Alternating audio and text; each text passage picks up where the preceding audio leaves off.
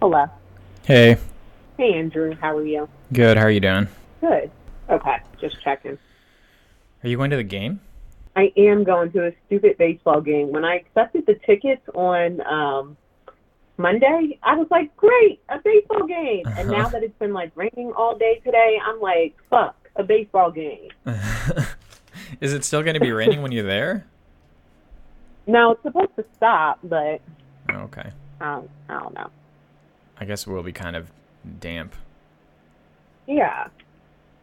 Yeah, I And hear I think that. it's still going to be cloudy, so I'm just like not into it. Yeah. Um, yeah, so I guess I figured we'd talk because there's no real episode this week because you're recording a special episode in a couple of weeks. Yep. Um, so I just figured we'd release something, and the thing that came to mind was the interaction on the little group chat where you were nervous about how your mom was coming across. Yeah, I guess I was just nervous that it felt like my mom wasn't saying the right things and that somebody may judge her or, yeah, I felt really protective of her. Mm. Yeah, Yeah, I guess that's what part I of us listening felt. to her tell that story was like speculating about the ways that she might have like spun the story in her own head. And I guess Right. you were concerned that that would make her come across as like that was like a criticism of her. Yeah, I think so. And also that, like, maybe she comes off as not as socially aware or, Mm. yeah, I just felt very protective of her.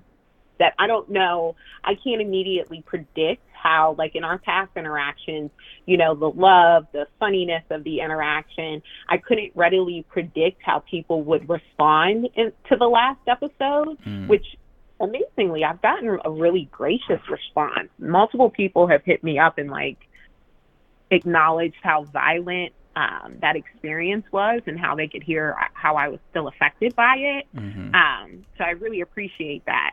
But yeah, not being able to readily predict how people would respond to that made me uncomfortable. I thought that your mom comes across as great, and even though, yeah, her reaction to that story and her approach to telling it and how she's dealt with it seemed completely like relatable to me.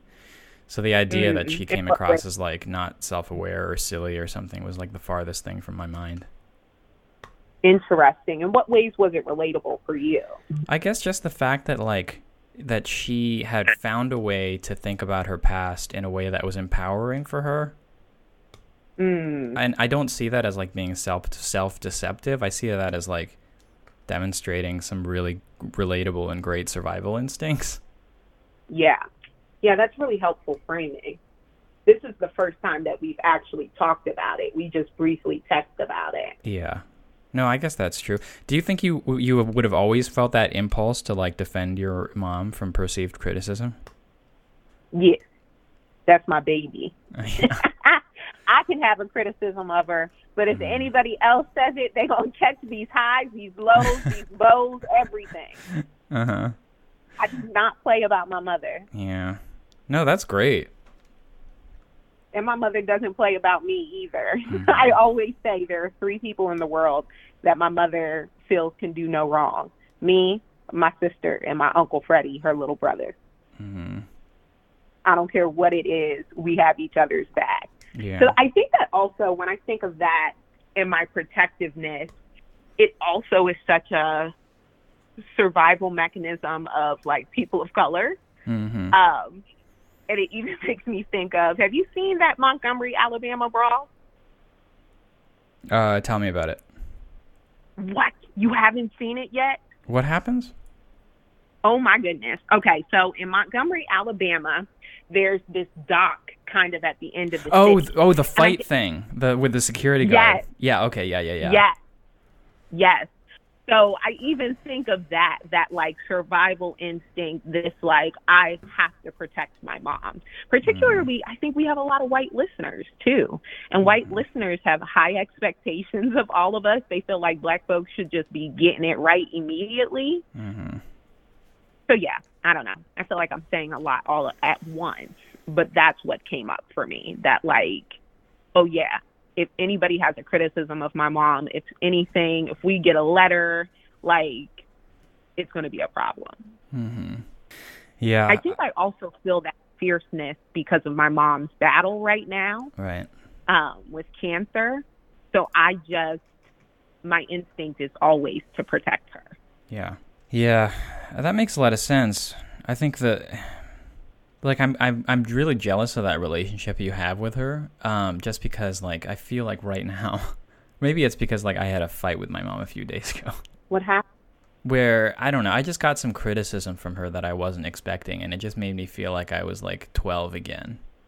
Where, like, there were all these rules that were, like, invisible rules, where it wasn't, like, the expectations weren't clear, and then I would do something wrong, and then I would get criticized for it, and I would be like, I had no idea what I did wrong. There was some of that, and, like, I don't know, it just, like, my relationship with my mom in my adulthood had felt like it had changed so much. But, like, one conversation like that, and all of a sudden I feel like I'm a child again. That can happen for me, too. Yeah. Like, it almost feels like you get sucked into a time warp. Mm-hmm. Like Ant-Man. Sometimes what it feels like for me, like I get sucked back to 2007 and fighting with my mom. Mm-hmm. I actually think that's really normal. Mm-hmm. The nice thing that my therapist has really helped me work through since my mom's diagnosis, because I just was like, I don't want to have blow-ups with my mom anymore in this season. One thing that's been helpful is my therapist reminding me that I'm not 17 anymore, and telling me to remind myself of that as well. Like, actually, I can make different choices. Yeah. I can respond differently, but it takes a lot of practice. Yeah, for sure. And this is probably should this be the subject of a longer conversation, but I know we've talked before about, like, dealing with this increasing awareness of our parents' fragility and how that, like, changes our attitudes toward them and our just attitudes toward, like, life in general. So one day you realize that your parents are human, and that's weird, because it's like, oh, I thought you were a superhero. But no, I mean, I thought your protective instinct toward your mom was interesting, and I mean, I thought it was good, and I thought it was worth exploring.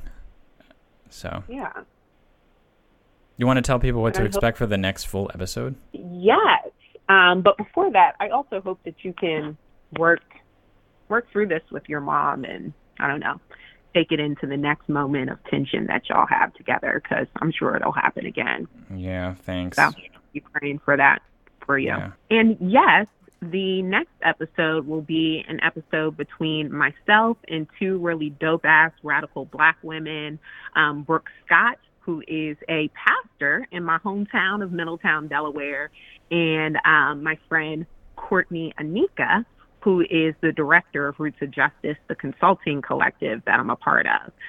So we're going to have a really dope queer Black woman conversation, and talk about Jesus a little bit too. I'm excited for it. Nice. I'm excited to hear it. Yeah. All right, cool. You know what? I bet the game tonight is going to be great. It's going to be, like, cool. It's going to be, the rain will have stopped. I think you'll have fun. I hope so. It'll be the day after somebody ran a no-hitter, I guess, yesterday. I was at a bar when it happened. And, like, when white people cheer in baseball games and stuff, I just start cheering, too. So I was cheering, but I really didn't understand. But I think it's a big deal that he threw a no-hitter, is the phrase. Yeah. Michael Lorenzen, it was one of the... it was like there have only been a few no-hitters in the whole history of the game, or the Phillies. Yeah. This was one of them. So. Yeah, that's what I heard. And I was just like, oh, whoever that guy is, that white man is handsome. I like his long hair. And then I just kept on drinking and playing Quizzo. Awesome. All right, cool. Well, enjoy yourself. Thanks for talking with me. Sure thing. Talk to you soon. All right, go Phils. Bye. Bye. Go Phil. Bye.